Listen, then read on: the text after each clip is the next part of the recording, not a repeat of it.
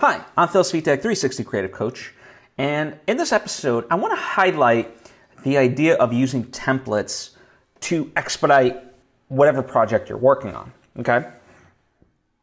Whatever you might be considering to make, chances are, in fact, I would venture to say like 99.9% of the time, there is a template out there that gets you pretty damn close to what you're looking for.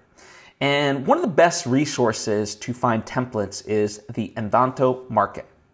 They have things for websites, they have things for coding, for video, for audio, graphics, photos, and anything of that nature, right? So just let's take a look, right? So if I click on video, for example, you can see here there's options for After Effects, Premiere, Apple Motion, DaVinci Resolve, just general motion graphics, stock footage, or things of that nature. So just for the purposes of exploration, let's click After Effects and we'll just look at some broadcast packages.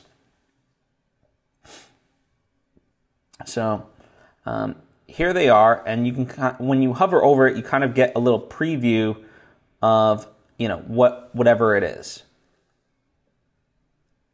Right? So you can start to see, okay, what is it that I'm looking for, right? And of course you can do a manual search for stuff that you might be looking for.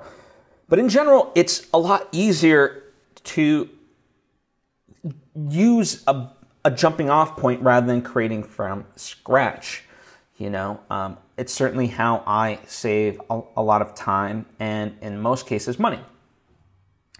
And if you do have to create something from scratch for yourself, well, save that. Utilize that for the future for yourself. Now, let's say that you, for some reason, can't find it in the Envato Market, right? I'm not being paid or sponsored by them.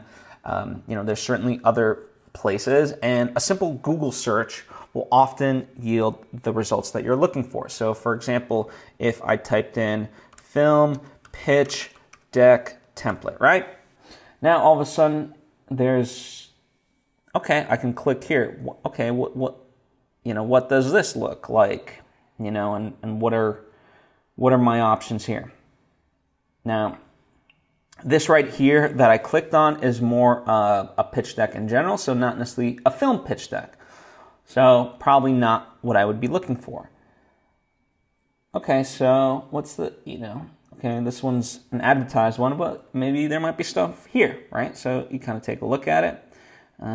So it's a write-up. It's got, things here. But yeah, so here's kind of explains it to you and what you might be looking for, right? If it helps, sometimes I write out Photoshop, right? So that way I can download a Photoshop guide automatically as opposed to, recreating one. So if you just search for this stuff, you can start to get what you're looking for pretty quickly, right? So don't be afraid to use these things as jumping off points for all these things. It's not a cheat. In fact, it's very smart, right? Versus creating something, from scratch and really racking your brain to figure out, what to do with something. So that's my advice to you today, is to always use a template as a starting point for whatever project that you're creating.